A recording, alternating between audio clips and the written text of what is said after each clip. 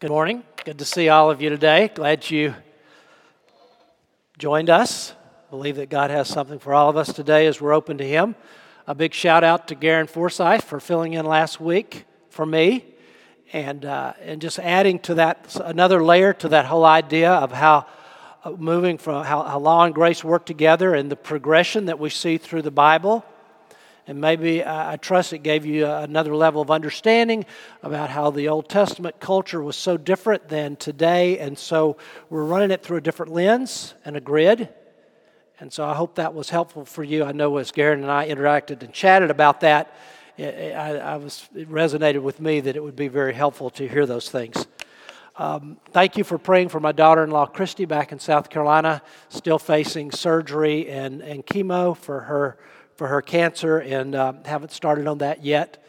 And what Ashley said about being a fixer, being in control, all of you are a bunch of control freaks. I know you.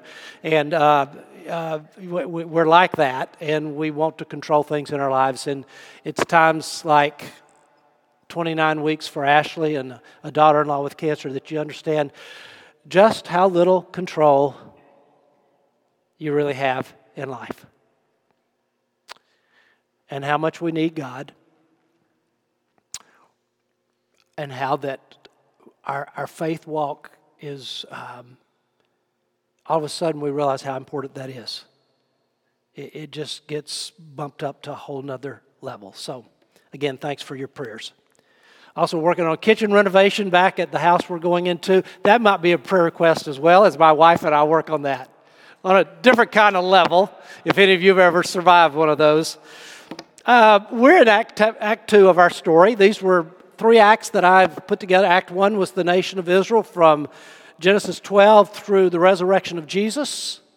Today we're in Act 2, which is the time after Jesus was resurrected and ascended in heaven, and we start what we call today, or some people call the church age. This is where we are living today. We're in what I'm calling Act 2. Act 2 is not in the Bible, but this is the second act of God. There is a third act of God coming. That's going to be the end times. That's in March. I'm going to talk about that, so we'll get there. Just remember, I talked about how Israel is on the bench now. They're out of the game. They're waiting. They're going to get plugged back in, and we see the story through the book of Acts.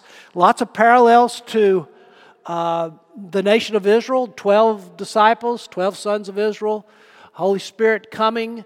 The birthday of the church in Acts 2. Then in Acts 8, the church was scattered to grow through persecution. God always grows us through pain. It's a principle of life. It just happens that way. It's not all hugs and kisses and chocolate, and it's just not. So, Acts 10, we see the personification of God breaking down the barrier between Jews and Gentiles in the Gentile Cornelius, who God brought into the plan of God. And as representative for all of us Gentiles, that the gateway was open for us to be part 2. And then we talked about, up to the present time, how God is building His church. Today and next Sunday, I want to talk about can I leave it up in epistles? And we're going to do Romans through Jude in 2 Sundays.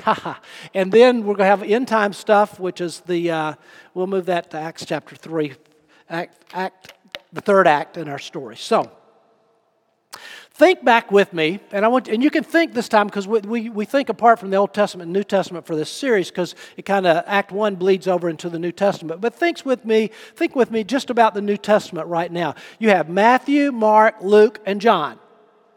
These are the 4 Gospels. 4 Gospels. They're all accounts of the life of Jesus. And so they're all historical narrative. And then you get the book of Acts, which is also historical narrative, and that is the beginning of the church, and we could break that into 2 halves, basically. The first half is wrapped around the character Peter. The second half is around the character of Paul. They're built on those foundations. Those are the primary characters in the book of Acts. Then we come to 22, what we call epistles, or letters. Romans through Jude, and again, Revelation is going to be in Act 3. These are letters that were written from one person to another, or one person to a group of people. The first 13 of these were written by the Apostle Paul. We call these the Pauline epistles. And the other 9 were written by other men than Paul, and we call them the general epistles. There's general epistles. I don't know. General epistles, and they lump them all together that way. I didn't make that up. That's just really somebody else did that. But they're all the same in that they are directed to the church. They are all directed to the ecclesia, the gathering of people, not a building, not an organization, but the gathering of God's people who are like-minded and have the same kind of heart for God. So, I want to be clear about this. They are for the people who are part of the family of God who have already surrendered to the lordship and the leadership of Jesus. So, these 22 books are not written for unbelievers, but for those who have already believed. And one word that we will see over and over again in the epistles, or you will as you read them, I'm not reading through all of them this morning, I wouldn't have time to. You will see over and over again is the word saint. S-A-I-N-T, saint. Now, when we hear saint, we think of what the Catholic Church says about saints, which is an elect group of people who did miracles and were kind of that upper tier of Christians. When you see the word saint in the Bible, it doesn't mean that. It means anybody. Anybody who's been born again. Anybody who's a child of God. Any person who is a Christian, by the biblical definition, is a saint. And so over and over again, we see this in this. And so, again, thinking big picture, this unfolding drama of God. Remember I said there's all through the Bible, we see two things. We see there's a unity to the Bible, but there is progress. And that's what Garen unwrapped for you last week. The progressive nature in the Bible that you can really see against the backdrop of a ruthless culture in the Old Testament and the change that you see as we go through the Bible, the progressive nature. We're going to see that, I think, in setting the stage for understanding the epistles. I think it's helpful for us to think about the progressive nature of the Bible. And I want to do this today, and stay engaged with me because you've got to keep thinking this morning. I know that's hard. I hope you have enough caffeine in you to do that. But I want to do that today by thinking through some biblical characters. And I want to start with Abraham. What did Abraham have? Well, Abraham had a couple things. He had an understanding of God, and the Bible tells us he was justified by faith. That's what Abraham had. Now, he may have had more than that, but that's kind of basically what I see that he had. Was that enough? Yeah, he was a child of God. Father Abraham. We hark back to Abraham. We plan to see Abraham in heaven. We think of him as one of the heroes of our faith, for he is one. Move forward to David. Think about King David. Killed Goliath. Was persecuted by King Saul, but eventually became king. And all. What did King David have? What did he have? Did he have more than Abraham? Well, yes, he had the same things that Abraham had. He had an understanding of God. He was justified by faith, but he had more. He had the law. He had the sacrificial system. He had the tabernacle with the very presence of God. Is this progress? I think it is. Think about another Bible character. Think about Peter. What did Peter have? Did he have what Abraham had? Yeah, he had an understanding of God. He was justified by faith. He has more and different than David. Better, I would say. He was justified by faith, but he also saw Jesus. He had the once-for-all sacrifice of Jesus. He had the Holy Spirit living within him after the day of Pentecost. He was even a miracle worker in the name of God. Is this progress? I think it's better than what David had. I think it's better than God living in the tabernacle. All of a sudden, the Holy Spirit, God Himself, lives within us. We're seeing progress, aren't we? Yeah, I think we are. Let's think about the early church. What did the ecclesia, and this was a big deal. Remember, I spent all that time talking from Matthew 16 where Jesus said, I will build my church. I will build my church. The gates of hell will not prevail against it. I'm going to build my church. God says He's going to do it. Not you and I. He's going to do it. It is not a you must. It's a God saying, I will. It's an act of grace that God says He's going to build the church. And it's an act of grace that you and I get to be a part of the ecclesia, the gathering of people in the name of Jesus. What did the early church have? Did they have more than Abraham? Yeah. Did they have more than David? Yeah. They had all that Peter had, and they had the fellowship of believers. They had the gifts of the Holy Spirit. They cared for one another. There was a generous spirit. They were witnessing everywhere with great power, and there was unity. Ever seen a church like that? You ever seen a church like that?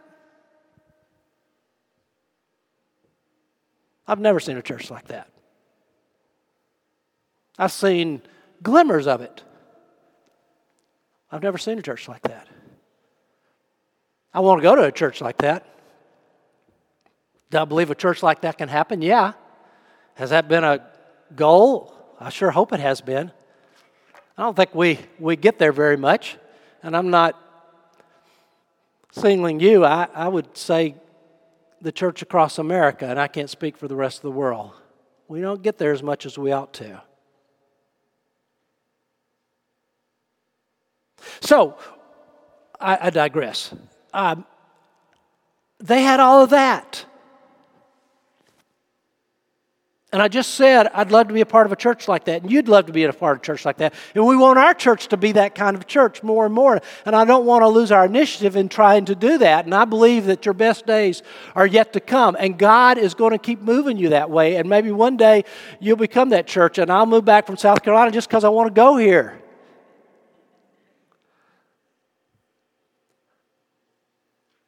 But if they had all that, I say all this to bring us to the point, what about the epistles? If the early church had all of that, why do we need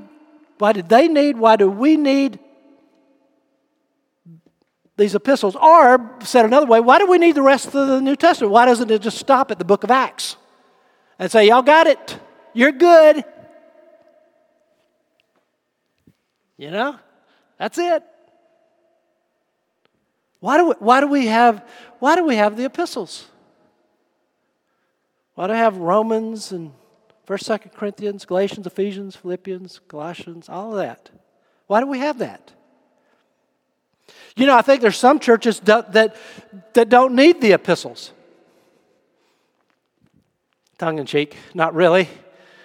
They act as though they don't need the epistles. You know why I say that? Because you go to church in some of these churches one Sunday and they tell you how to get saved. And so you get saved and you give your life to the Lord and you come back next Sunday and what do? Different text, same theme. They tell you how to get saved. Come back the next Sunday, different text, same theme. They tell you how to get saved. Now, hear me. I want you to hear me very carefully on this. People need God. People are born lost. All of us are born lost and dead in trespasses and sin, and everybody has to come to that place where we yield our lives to Christ. We're born again, we're saved, we're transformed, we're adopted in the family of God, whatever you want to call it.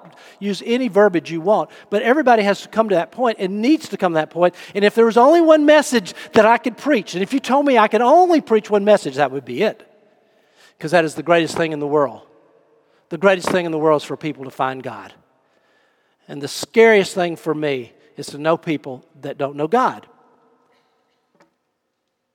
So it's very, very important. So don't misunderstand me on this. And we have to always keep that outward focus because there are always people still finding God today, this year. I know people who have made commitments to Christ this year.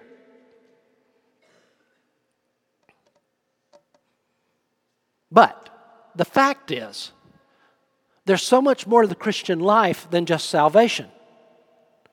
You see, we need to think of salvation not as a finish line. We need to think of salvation as the starting line. It's just the starting line of a journey with God. That's got a whole race in front of you. Salvation is just the beginning. It's not the end. It's the starting point. So we need to do more than just preach, give your life to God every week. Not because that's not important, but because there is more to the journey and more to the experience. And I believe that's why the New Testament did not end with the book of Acts.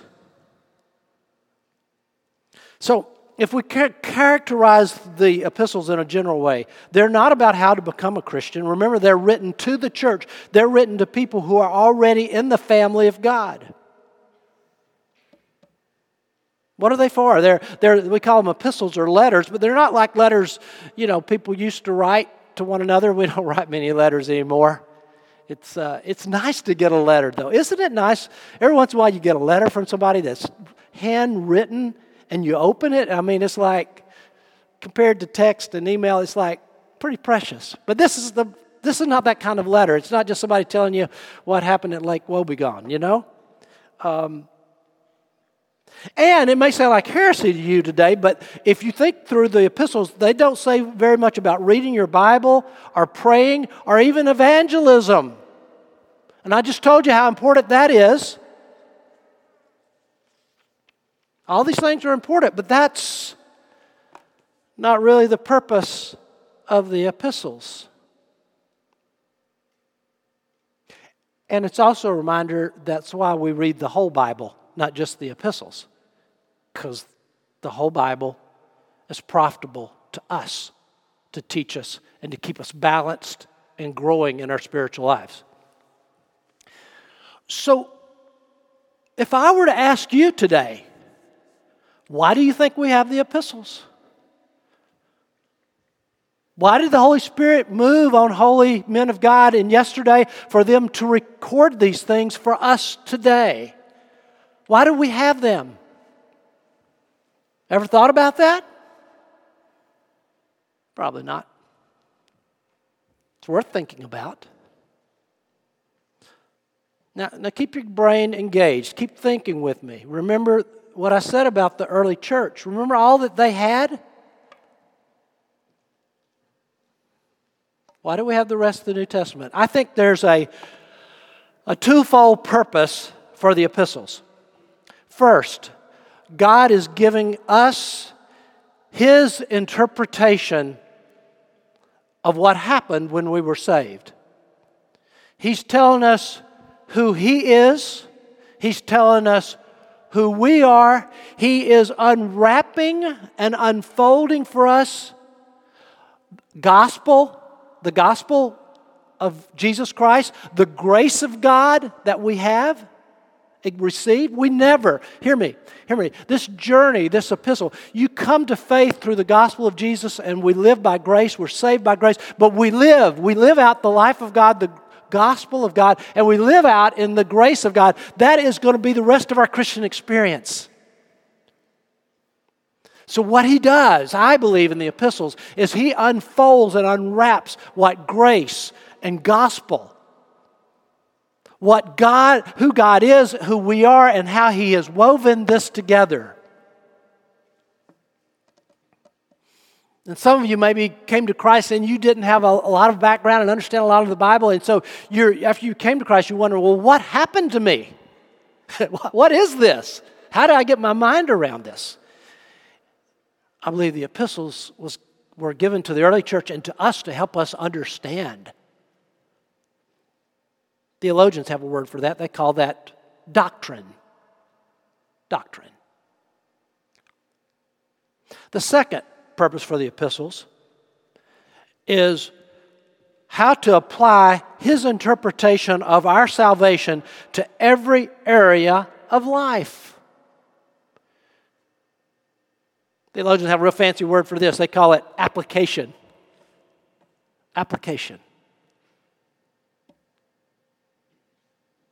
And I think it's important.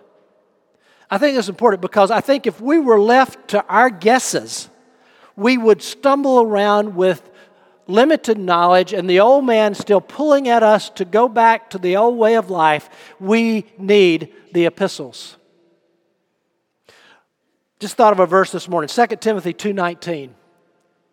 Nevertheless, God's solid foundation stands firm. We sang about that this morning, God's firm foundation. Sealed with this inscription: the Lord knows those who are His. That would be doctrine, kinda. And everyone who confesses the name of the Lord must turn away from wickedness. That's application. That's kind of what I'm talking about in one verse. So hear me today. Thinking big picture again. If our church is going to flourish, if we are going to flourish individually and corporately. Now, I'm not just going to take this slice, but remember what I said about the gospel? We're going to have to stay outward focused. We're going to have to care for people who are not yet in the family of God. Because God does. The only commission we call great is the one to go and make disciples. Okay? That's been given to us, and that is still true. And we have to keep that outward focus, and we have to keep helping people as much as we can from our side of the equation, use all the resources and all the abilities that we have to communicate the hope, the good news of the gospel to Jesus, to help them get into a relationship and to get into the family and get into the race. And so they can get into the race. They can start the journey with God. And it's important then the epistles become important. It's important to understand what God has done in and for us at salvation, who God is, who we are. And it's important that we learn how to live a life that is guided and directed by God Almighty. And so when we get to the epistles, He doesn't just give us hints of what He wants us to do. He tells us what He wants us to do. We'll see that in just a minute. Let me give you an illustration of this. The book of Ephesians. If you have your Bible, I would encourage you to turn to Ephesians chapter 1. Ephesians chapter 1 is a neat book because it kind of breaks in half. The first 3 chapters are doctrine. They're telling us about who we are in Christ and who God is and who we are and how gospel and grace is all woven together in this package. That's doctrine. Now, let me just read this, and as I read this, I want you to be thinking. Think with me. What is God telling us that He has done for us in this passage? Starting in Ephesians chapter 1, verse 3. Praise be to the God and Father of our Lord Jesus Christ, who has blessed us in the heavenly realms with every spiritual blessing in Christ. For He chose us in Him before the creation of the world to be holy and blameless in His sight. In love, He predestined us to be adopted as His sons through Jesus Christ in accordance with His pleasure and will, to the praise of His glorious grace, which He has freely given us in the one He loves. In Him we have redemption through His blood, the forgiveness of sins in accordance with the riches of God's grace that He lavished on us with all wisdom and understanding. And He has made known to us the mystery of His will according to His good pleasure, which He purposed in Christ to be put in effect when the times will have reached their fulfillment, to bring all things in heaven and on earth together under one head, even Christ. So what did God do for us? Well, he tells us here, he blessed us in the heavenly realms with every spiritual blessing. He chose us in Him to be holy and blameless. He predestined us to be adopted. He has freely given us His glorious grace. He's lavished on us all wisdom and understanding. This is doctrine. If we had time to go to chapter 2, he could say, you were dead in trespasses and sin, and He made us alive, and He raised us up in Christ. Most of the verbs in the first 3 chapters of the book of Ephesians are past tense about what God has already done. We need to understand that. On it goes. He unwraps all of this, the wonderful things that He has for us, that has a theological foundation. It's not just some kind of vague thinking in my head. It's founded. It's on a firm foundation. This is who God is, and this is what God wants. Chapters 4 through 6 are application. Now, it tells us how He wants us to live out these truths. How do we live them? Well, chapter 4, just a few verses. As a prisoner of the Lord, then I urge you to live a life worthy of the calling you have received. Be completely humble and gentle. Be patient, bearing with one another in love. Make every effort to keep the unity of the Spirit through the bond of peace. That's just 3 verses. How does He want us to live it out? He says, well, I want you to live a life that's worthy of me. Boy, that's a mouthful, isn't it? Just live a life worthy of God. That's all. Be humble and gentle. Be patient. Bear with others. Make every effort to work for peace. And that's just the first 3 verses of one chapter. Just in chapter 4, I could go on. He's going to tell us to tell the truth and don't hold on to anger, and quit stealing and work hard and be generous to those in need, and don't let any unwholesome words come out of your mouth. Be kind and compassionate and forgiving. And that's just one chapter. I don't know what God wants me to do. Yeah, you do. Just read your Bible. It tells you. I don't know how I should live. Yeah, you do. Read your Bible. He tells you. It's there. You know, I've never been to seminary. I've never studied theology. Can you understand forgiveness? Can you understand humility? Can you be patient? Oh, can you be patient? That's a hard one.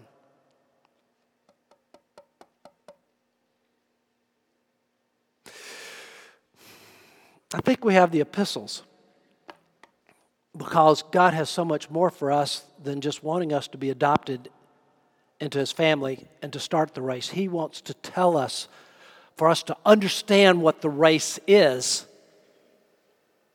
and then how to make progress for Him.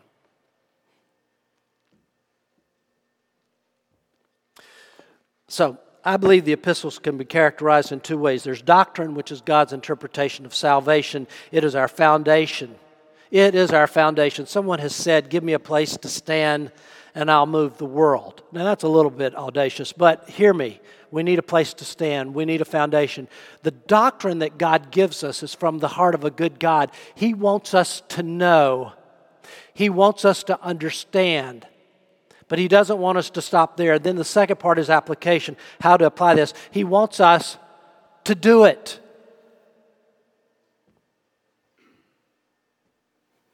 It's not worth very much to know all about God and have it stored up on a shelf somewhere in your brain and carrying it around and just be a big head just for God. God wants us to do. He wants us to be His hands and His feet, and He tells us what He wants us to do. He doesn't leave us to guess. He tells us. And that, my friends, is what it means, I think, when the Bible says, work out your salvation. Work out your salvation. Work out your salvation. So, just an example here. And you can do this with almost every epistle in the New Testament. They have a doctrine component and they have an application component. God is telling us what He has done, who He is, and we need to understand Him and we need to understand our identity in Christ. But then we need to act. We need to do. We need to live this out. And this is not an isolated theme. Again, there is always progress in the Bible, but there's always unity to the Bible. What did it say in Jeremiah 17:10? I, the Lord, search the heart and examine the mind to reward each person according to their conduct, according to what their deeds deserve. So this faith is not just a general, I believe in God and I have faith and everything's hunky-dory. It's like, yeah, but it should be moving you somewhere. What did Jesus say in the upper room discourse? If you love me, if you have faith in me, if you're my child, you will obey what I command. Another verse. If you obey my commands, you will remain in my love just as I have obeyed my Father's command and remain in His love. He's saying, I'm an example to you.